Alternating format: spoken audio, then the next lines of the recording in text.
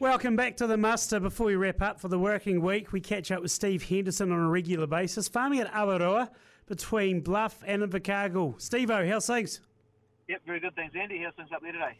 Oh, it's blowing not as hard. Well, looking outside there's a bit of false economy. I'm sure it's like a gale in a lot of places. Yeah, similar down here, Yeah, it's still blowing like a bugger, but the only good thing is it's from a different direction. So, yeah, change is good as a holiday today. I love that saying. It's so relevant and on point, more often than not. It is, yeah. Yep, especially this time of the year. Getting through the season okay? Not many left to calf?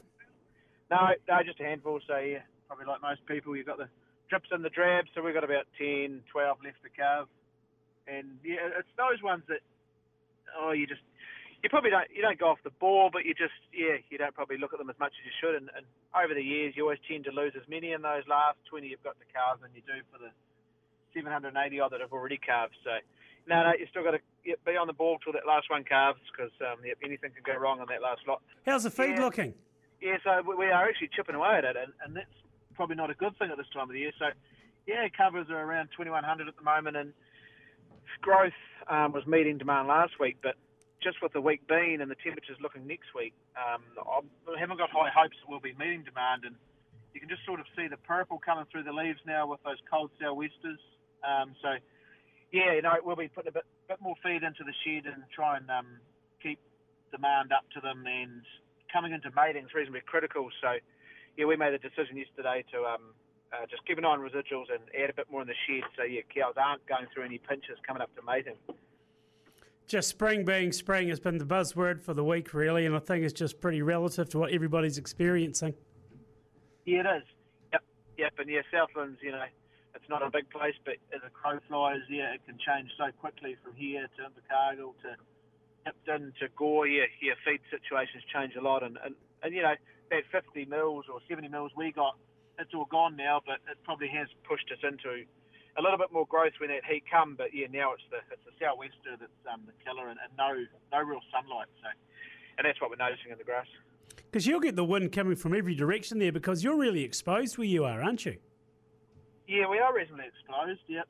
We've got the old couple of TY pylons and maybe Stewart Island that buffer the wind, but we are, and we probably do cop it a little bit more, and you do notice a bit of the salt air coming through too, burning things off, and even classic examples on the steelwork when you got a bit of shiny steel for the end of the day. In the morning, it's rusty. So there's certainly a fair bit of salt spray comes through in that wind, and it burns and puts a bit of tinge on grass too.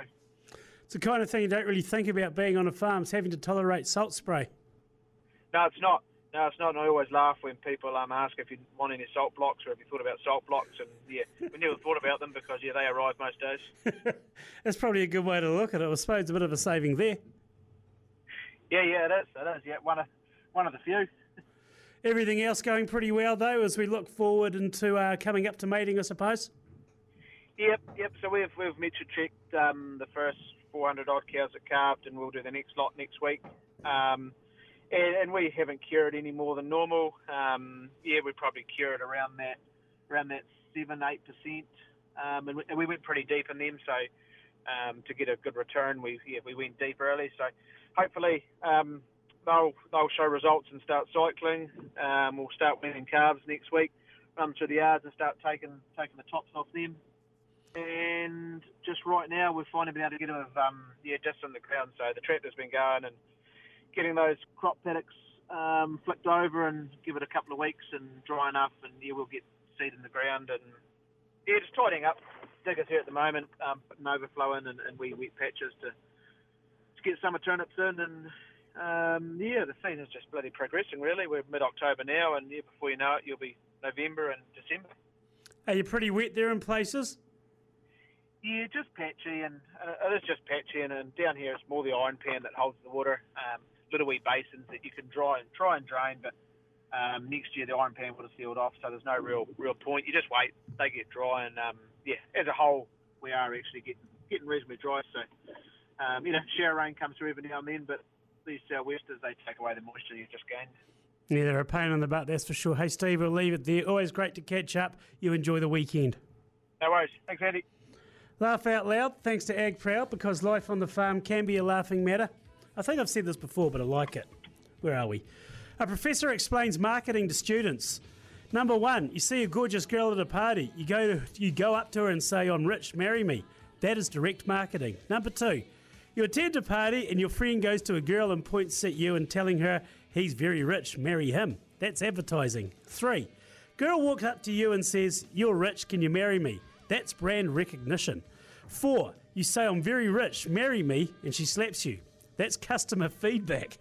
Number 5, you say, I'm very rich, marry me, and she introduces you to her husband. That's the demand and supply gap.